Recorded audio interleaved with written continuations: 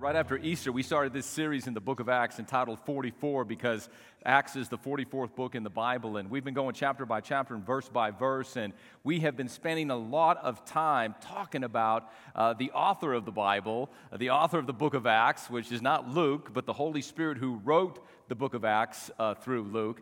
And so we have been having this moment of saturation in our church, just talking about the Holy Spirit and looking at Scripture and what Scripture says about the Holy Spirit. For the last several weeks, we've been in the first 4 verses of the second chapter because what happens in the first 4 verses of the second chapter here in Acts sets the stage for the rest of the book of Acts, sets the stage for the rest of the church age, some 2,000 years later, that we are a part of.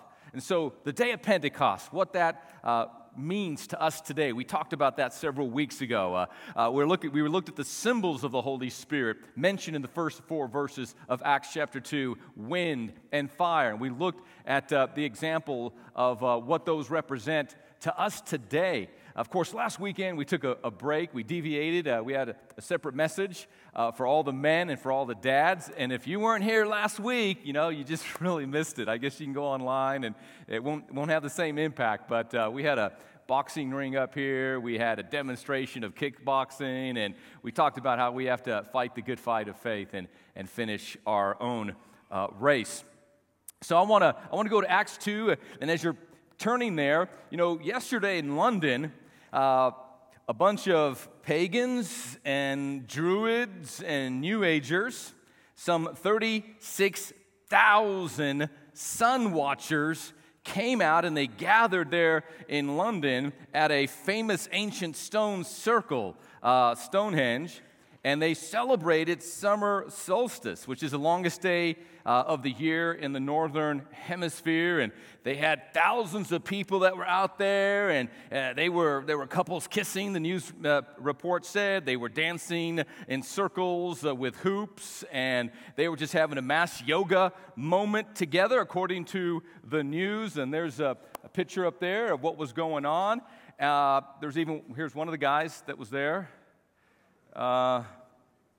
That's what happens when you go too deep in the summer solstice stuff, okay? So, hey, what this moment is for, sun worshipers or New Agers, Pentecost is for the Christians.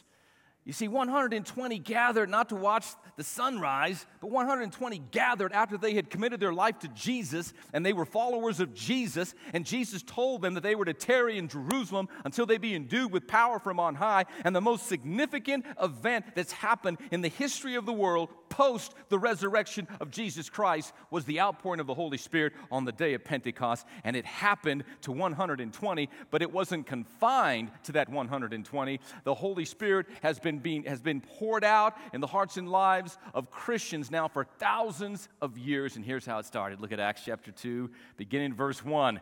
The day of Pentecost came around, and they all met, and suddenly a sound like the roaring of a strong wind came from heaven and filled the whole house in which they were sitting.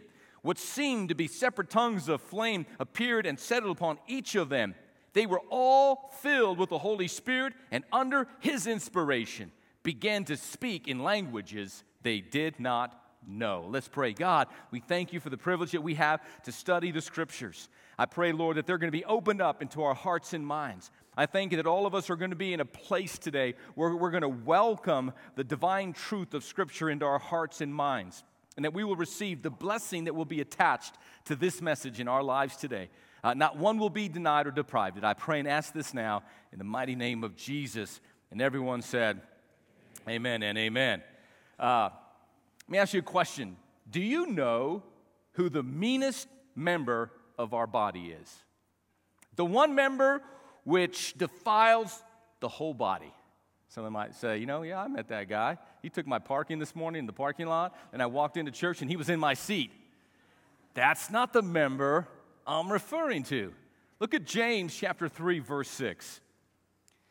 James tells us, and the tongue is a fire, a world of iniquity.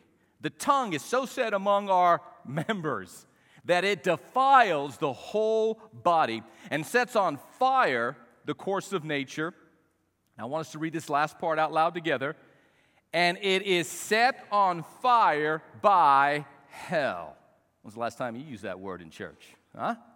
That's a biblical term, hell, right? And here James tells us the most deadly member of our body is the tongue. Now, have you noticed how God designed the human head? Every person has 7 openings. And actually, 7 in the Bible is a number of completeness, right? We have 3 pairs of openings. 2 eyes, 2 ears, 2 nostrils, but God in His infinite wisdom restricted the 7th opening to only 1 mouth. Could you imagine what it would be like to have 2 mouths? That would be double the trouble, right? For a lot of us, although you're eating a cheeseburger with fries, it would be totally cool, because you could just eat them both at the same time. Here's what the Bible says about the tongue. It is deadly, right? Do you know what happens every time you open your mouth? Every time we open our mouth, we allow others to look into our hearts. Every time you open your mouth, you allow others to look into your heart. Jesus said it this way. In Matthew 12, He said, out of the abundance of the heart, the mouth speaks. Solomon said in Proverbs 18:21, death and life are in the power of the tongue, and those who love it will eat its fruit. So the Bible has a lot to say about the tongue, that there's life in that tongue, there's death in that tongue. Our tongue can be used to produce life, or our tongue can be used to produce death. Our tongue should actually be registered as a deadly weapon, and all of us should have a license to carry it around. That's how bad it is. And what James is telling us here is that, and what Luke in Acts is telling us is this: your tongue can either be torched or set on fire, either by heaven or by hell. Torched tongues set on fire, either by heaven, as it was on the day of Pentecost, or by hell. Now, I don't know about you, but before I gave my life to Christ, I'm thankful that old man is dead, but before I gave my life to Christ, my tongue, I had a vile tongue, I had a cruel tongue, I had a crude tongue, and I had a lying tongue.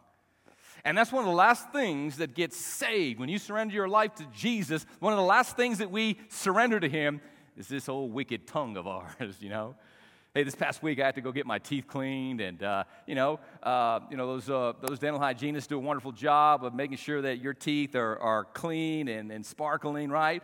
But when I walked away from there, I said, well, I know I go to my dentist to get my teeth cleaned, but where do I go to get my tongue cleaned? Dentists are smart. They leave that bad boy completely and totally alone, right? They don't mess with that thing. It's lethal. It's deadly. The place that we go to get our tongue cleaned is the altar. We lay it before the altar of God. Because we want our tongue to be used by God. We want our tongue to be set on fire by heaven, not our tongue to be set on fire by hell. Because listen, a torched tongue can set a marriage relationship on fire. A torched tongue can ignite a firestorm in a church. A torched tongue can destroy and rip through a business or a company or an organization, or somebody with a torched tongue could destroy somebody else's reputation using social media, spreading rumors and lies and slander about another human being. The tongue has the power of death or the power of life. It's either under the control of heaven or it's under the control of hell. Tongues of heaven came down at Pentecost, spoken by the followers of Jesus, this heavenly language that was granted and given to these early disciples, 120, all of them. It says, and they were all filled with the Holy Spirit, and it says, and they all spoke in other tongues as the Spirit of God gave them the inspirations. The Spirit of God gave them utterance. I want to talk to you today about praying in other tongues. Because you see, you can't go through the book of Acts without referring and teaching and deepening your understanding and allowing your faith to be built up around this very highly controversial subject of praying in other tongues. There have been so many for so many years that have said that this gift is no longer in operation, that as it says in 1 Corinthians, tongues shall cease. And they take that one verse and they say, they stop. They stop back in the time of the apostles, and these gifts of the Holy Spirit are no longer in operation. Oh, really? Well, somebody better tell God, because these gifts are in operation in churches around the world and around our country, and literally tens of millions of people throughout Africa and China and Latin America, and even in America, are being filled with the mighty Holy Spirit with this glorious heavenly gift of praying in other tongues. You know, Lifeway Research has a new study out, and it's the study is on a private prayer language. And the study indicates that half of Southern Baptist pastors in America actually believe, half of Southern Baptist pastors in America actually believe the Holy Spirit gives some people a special language to pray to God. I mean, that's good, because it means that in this controversial subject that the church is making progress, that we are aligning our beliefs and our traditions and our practices with what the Bible teaches. You see, it's very important, church, that you don't base your faith on what I say. You don't base your faith on what some pope or some priest or some preacher or some teacher or some evangelist or some TV personality or some author or something you read out of a book. You must not base your faith and how you live out your faith and how you practice your faith on what somebody has taught. You must always base your faith on what the Bible teaches. That's the final authority in your life, in my life. So here's what we're going to do. I'm going to give you a ton of scripture today, okay? But don't fret, because you can pull out your smartphone. You can go to the Trinity app. You can go to the notes section on the Trinity app, and all my notes are going to be there. Plus, in addition, free of charge, no extra charge, okay? We have the 32 references of this particular gift mentioned throughout the New Testament. This gift, praying in other tongues, is mentioned 32 times in the New Testament. And all of that is on our app, or you can go to YouVersion Bible app, and you can go to Live Event, and you can look us up there, or you can go to the Guest Connection booth and get a regular, old-fashioned handout of the notes, because I want you to have these notes. I'm a pastor. I love you. I want to teach you the truth of God's Word. And as a pastor, I know there are two subjects that are highly, highly controversial. They are toxic teachings anytime a pastor ventures into these two subjects. And they both start with T, tithing and tongues, okay? It's like, whoa, people lose their mind, whenever you start teaching on these two things, because basically we come to the Word of God many times with our minds already made up. And we should never do that. We should never come to the Word of God with our minds made up. We should allow the Word of God to make up our minds, okay? So, also in this study of Lifeway Research, this new study that they came out with a few years back, the study also indicates that a majority of Protestant senior pastors, 63%, believe in this prayer language that some Christians have. That's progress. 51% of Christians believe that it is a gift that God gives to some. So let's talk about praying in a heavenly language, or as it says in Acts 2:4, they were all filled with the Holy Spirit and began to pray in other tongues as the Spirit of God gave them utterance. Now, I know there are about 4 different types of individuals in our services this weekend. Those who have never heard about this gift, okay? Those who have heard about it and perhaps have some misgivings or misconceptions about this gift. Those who currently don't have this gift, but they're open to whatever God has for them. And then those who actually possess this gift and are exercising and expressing this gift in their own prayer life on a consistent and regular basis. So let me give you a definition.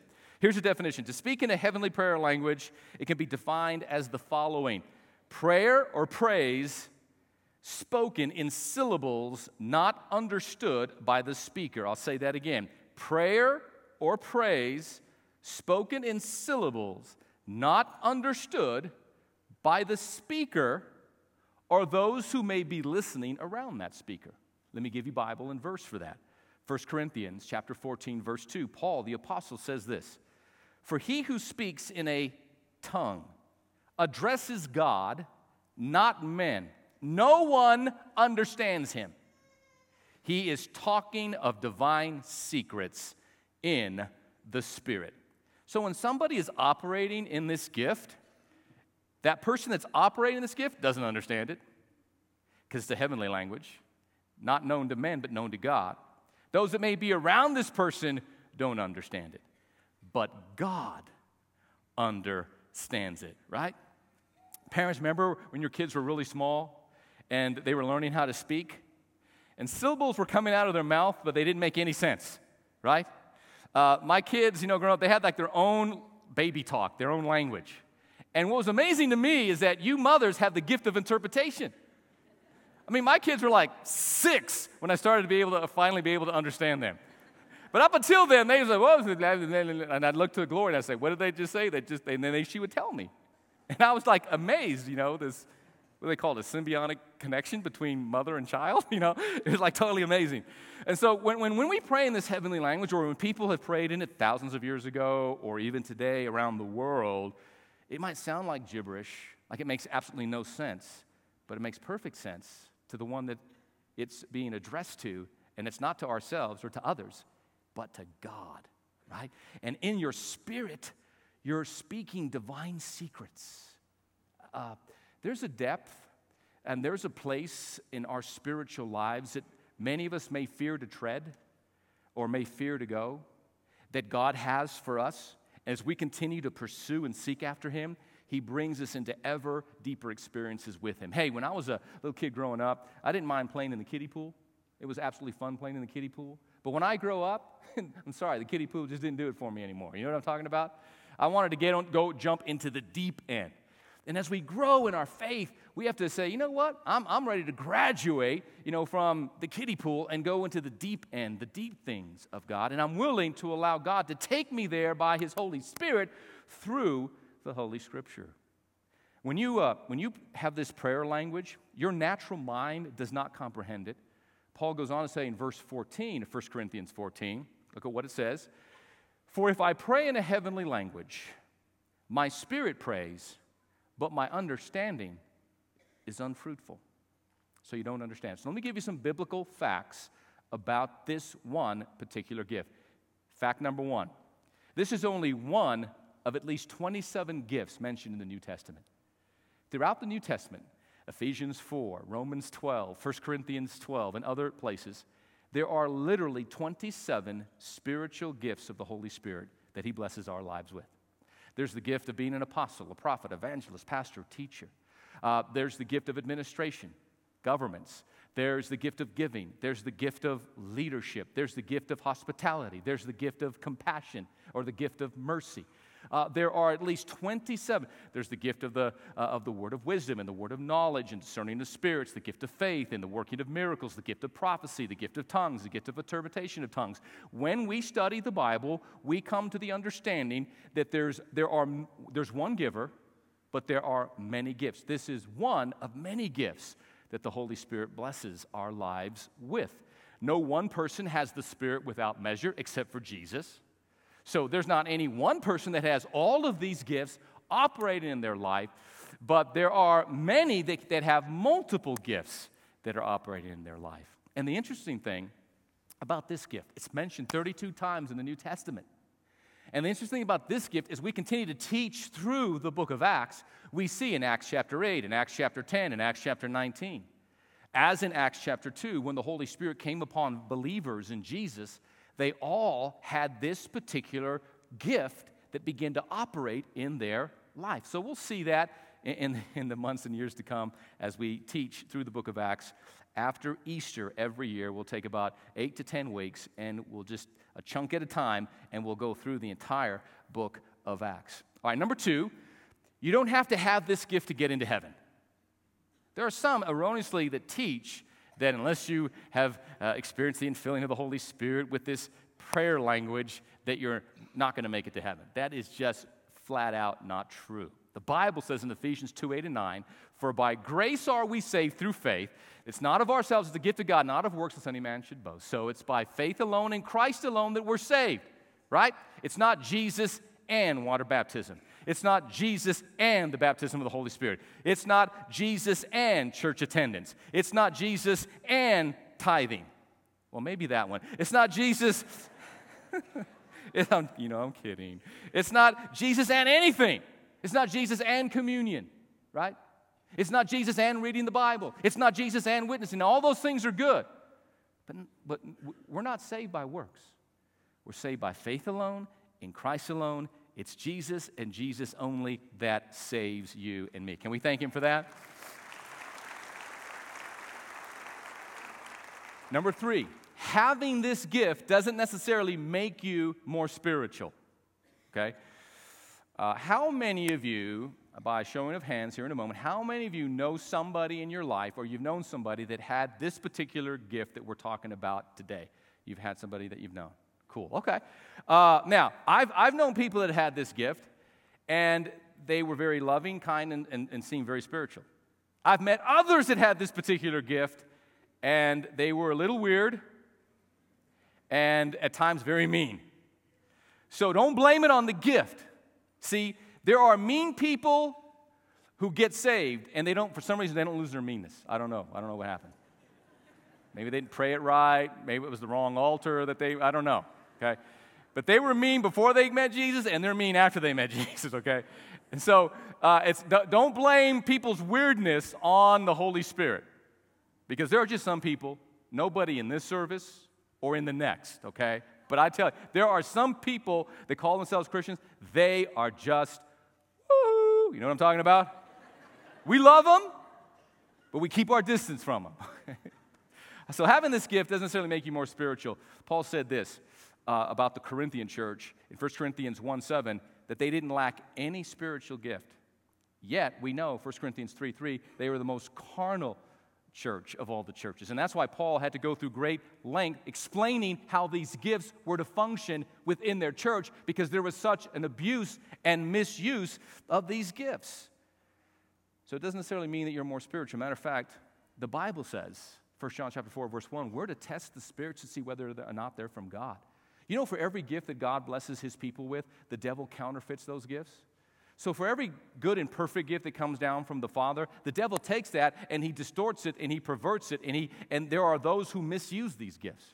Matter of fact, Jesus gave a warning in Matthew's Gospel, chapter 7, in the Sermon on the Mount. He said, in the last day, many will come to me and say, Lord, Lord, did we not prophesy in your name? Did we not cast out demons in your name? Did we not work many wondrous works in your name? And He will simply say, I never knew you. Depart from me, you workers of iniquity.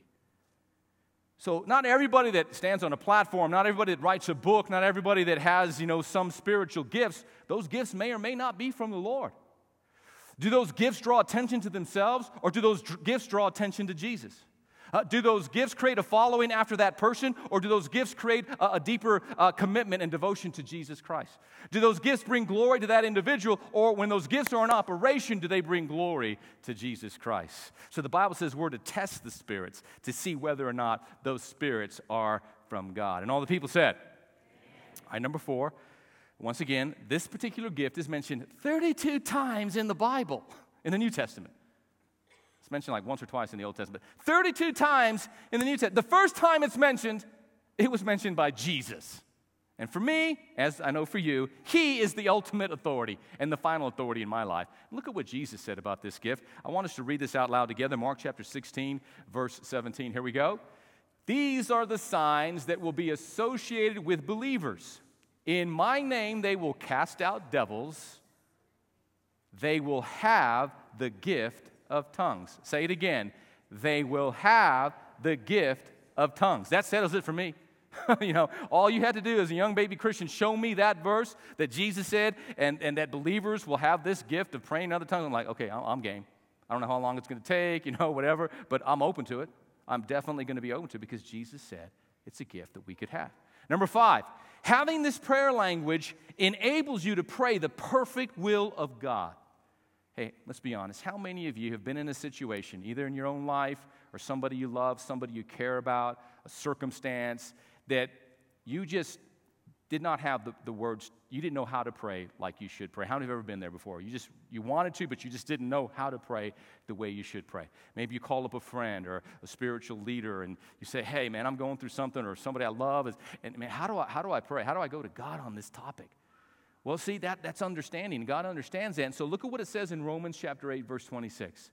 Likewise, the Spirit also helps in our weaknesses. For we don't know what we should pray for as we ought, but the Spirit himself makes intercession for us with groanings which cannot be uttered. There are times when the Holy Spirit can pray through us. And when the Holy Spirit's praying through us, at that moment we are praying the perfect will of God for our life or that situation that we may find ourselves in. Number 6, we should seek this and other gifts. We're actually required in Scripture, admonished in Scripture, to seek out spiritual gifts. 1 Corinthians 14:1, Paul said, pursue love. Desire spiritual gifts. The first thing he tells us is, listen, walk in love, pursue love. Love comes first. You can have all these gifts, and if you don't have love, you're nothing. So whenever we talk about these gifts, listen, there are people that have differing views, and that's fine. But we're committed to walk in love with one another. Amen? There's an old saying, in the essentials, we have unity. In the non-essentials, we have liberty. But in all things, we show charity. How many know that two well-meaning individuals can be on the opposite end of the spectrum of their interpretation or understanding of some biblical truth, and as long as it's a non-essential truth in the Bible, like tithing or communion or water baptism. How many know that we have liberty to believe differently, but we must always walk in love with one another? Amen? You know, there are some churches that they come to a misunderstanding or a disagreement on something taught in the Bible, and the whole church splits. You know, like they're mad at one another, and they're arguing with one another, and they despise one another, and that's just not the Spirit of Jesus. Amen? All right, number 7. Receiving your personal prayer language and then exercising it will do something for you. It will build you up spiritually. Oh, look at 1 Corinthians 14:4. Let's read this out loud together. So, a person speaking in tongues helps himself grow spiritually. The Bible says when a Christian operates in this gift, it helps you grow spiritually. Now, hey, how many of you are all into whatever God has for you that's going to help you grow spiritually? Raise your hand, right? I mean, reading the Bible regularly, developing a prayer life, a consistent prayer life, listening to godly Christian music, worship music, when we want to build ourselves up, coming to church, going to a life group, serving in ministry. I'm all for, you're all for, whatever God has for us so that we can continue to grow spiritually. Now, how many of you know that all of us are at different levels spiritually, right? Some are further along than others, because we're all on this continuum of spiritual growth, and there's not one person here that has completely and totally arrived. Can anybody raise their hand and say, I have totally reached perfection in Jesus, and I have no more growth that needs to take place in my life? Raise your hand. We will bring you up to this platform, and we'll give you the microphone. We'll let you preach, okay? Because you're better off than the rest of us. Now, the reality is we're all constantly growing. And this gift, according to the Bible, helps us to grow. Look at what it says in the book of Jude. Jude, verse 20. Jude says this, but you, dear friends, carefully build yourselves up. We're in a world that's tearing us down. We're in a world, there's so much that's holding us back and weighing us down. Here's something that can build you up. Build yourselves up in this most holy faith. How, Jude? Say it with me. Read the last part. By praying in the Holy Spirit. Anytime you see that phrase in the New Testament, praying in the Spirit or praying in the Holy Spirit, it's talking about this heavenly prayer language that started in Acts chapter 2, verses 1 through 4. Number 8, the Apostle Paul possessed this gift as he was writing to the Corinthians and explaining to them how they were abusing and misusing this gift. And he was telling them how that they were to exercise this gift in an orderly fashion. He wanted to make sure that they didn't misunderstand him, that he was in any way discouraging them from the utilization of this gift. And so he says this in verse 18, I thank my God, I speak with tongues more than you all.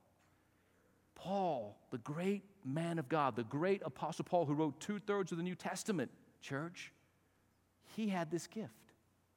You see, in Acts chapter 9, the Apostle Paul had his road to Damascus experience where Jesus met him on the road and knocked him off his horse, flat on his back, looking up to God. He was gloriously saved. And then, a few days later, Ananias, this disciple of Jesus, comes to Paul, who was Saul at that time, laid hands on him, prayed for him. Paul received the infilling of the Holy Spirit, and either at that moment or sometime later, he received this gift of this heavenly prayer language. And Paul utilized this gift regularly in his own life. Number 9, the gift should not be used in church unless it is accompanied with the gift of interpretation. Now, there are two parts to this gift that we're talking about. There is the use of this gift in a public setting, and there's the use of this gift for your own private edification and communication with God. Now, when it comes to the public use of this gift, the Bible gives some clear instructions how and when it's supposed to be used. In a public setting, if it's the gift to be used publicly to bless the entire church, that gift has to be accompanied with the interpretation of that message that was given in tongues. But then the Bible has all these other references where the gift is used for your own personal spiritual development and edification. So when Paul says in Corinthians, do all speak with tongues, the obvious answer is no.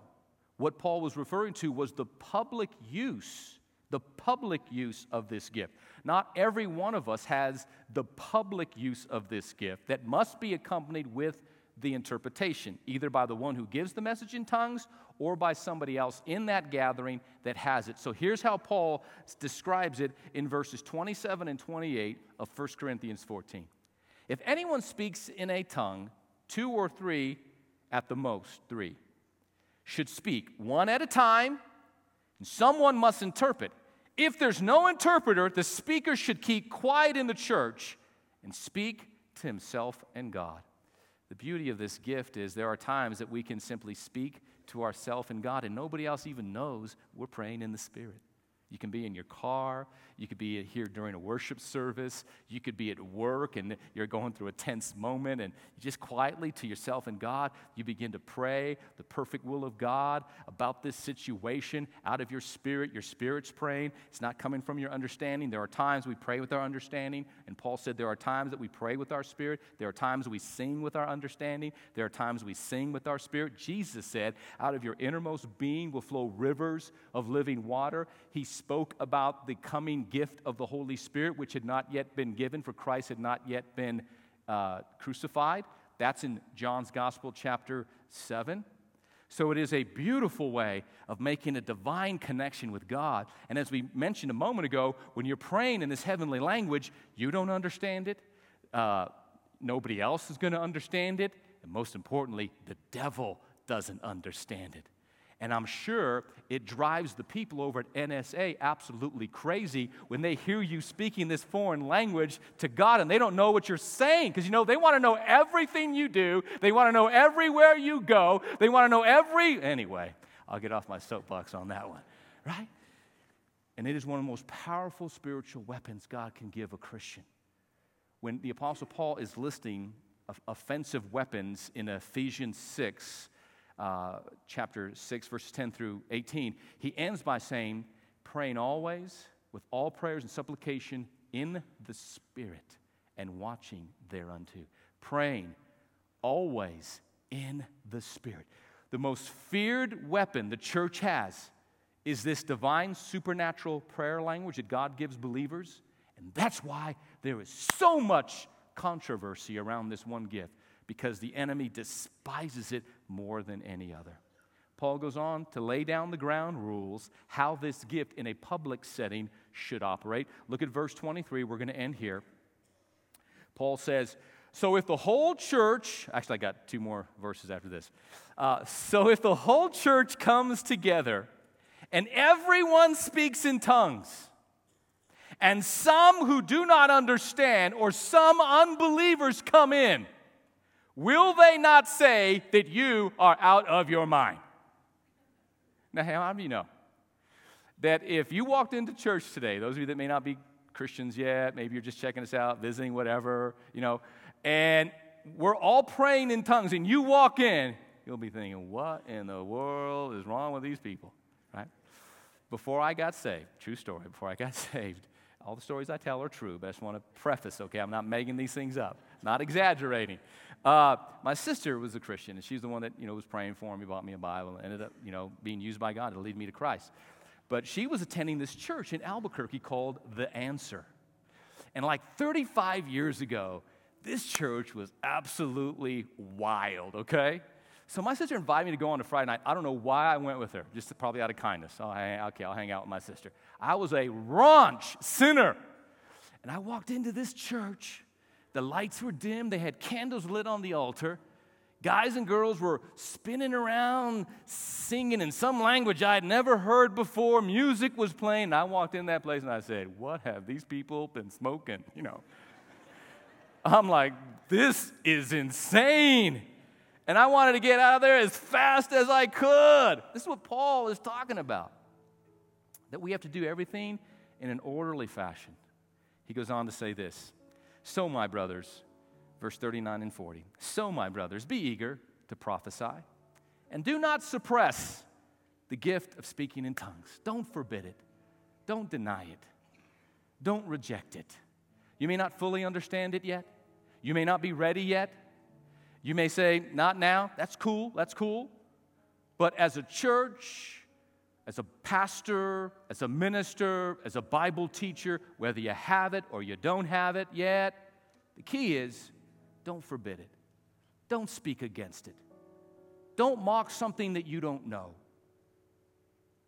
Don't suppress the gift of speaking in tongues. Look at verse 40. But make sure that everything is done in a proper and orderly fashion. Because God is a God of decency. God is the God of divine order. See, many years ago, 33 years ago, I gave my life to Christ. Shortly after that, my sister began to tell me about the Holy Spirit. And she began to show me in Scripture about the infilling of the Holy Spirit and this particular gift. And I was hungry for God.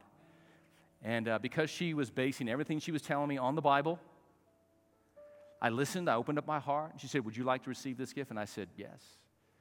And so in my dad's apartment, 9800 Montgomery, Northeast in Albuquerque, New Mexico, I knelt down, and she placed her hands on me, and she prayed a simple prayer, and she said, I'll just simply say, Lord, I receive the gift of the Holy Spirit in my life, His infilling, fill me to the overflowing. I ask you, Holy Spirit, to give me this blessed gift that I might be able to worship God and glorify God through my life.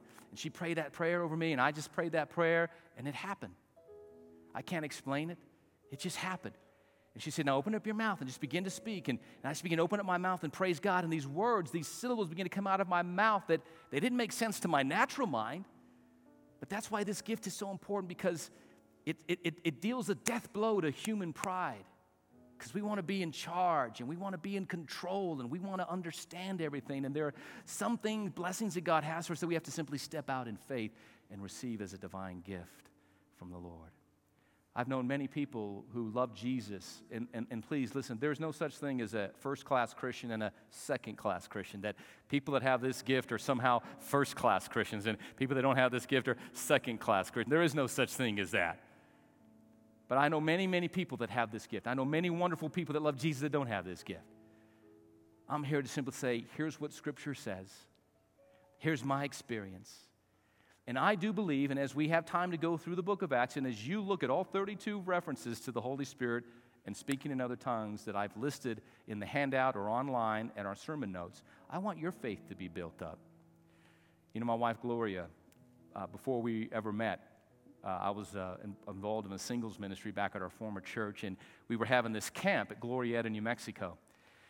And we were inviting a bunch of singles from our church to come, and some of the singles in our church were inviting friends and family members that weren't even Christians yet.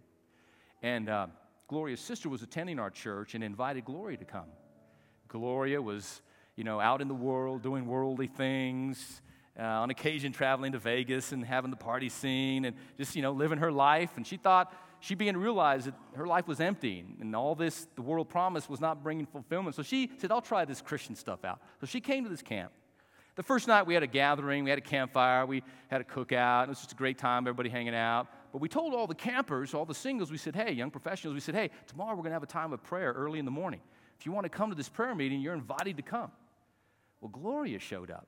She's not even saved yet. She showed up, and we're all praying. Some are praying in the Spirit. Some are interceding. And she comes, and she begins to hear and experience this for the very first time. But here's the amazing thing. Because the Holy Spirit had already been working in her heart, and God had already been drawing her to Jesus, when she experienced this, she was like, this is different. She just sat down. She bowed her head and humbly said, I don't understand what's going on, but I sense these people have something that I need in my life. Well, just a day or two later, she was in one of our evening services there at this singles camp, and she got radically saved, filled with the Holy Spirit. She drove back from Glorieta, New Mexico, back to Albuquerque with her sisters and friends, all in the car. They were singing, rejoicing in all that Jesus had done for them. She was praying in the Spirit, and God did a mighty work in her heart that He is still doing in her heart.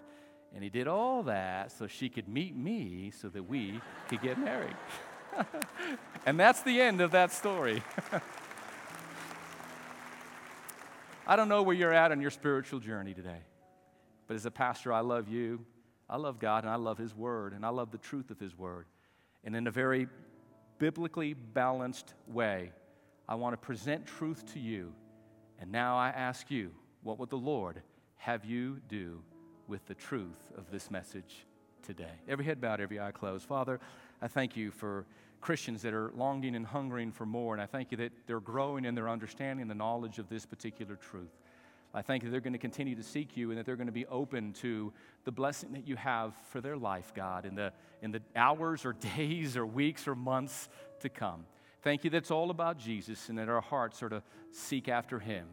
And so, Lord, I pray for those who may be here today that have never surrendered their life to Jesus, and I pray that they would open up their hearts to receive the gift, the greatest gift of eternal life, redemption, the forgiveness of sins.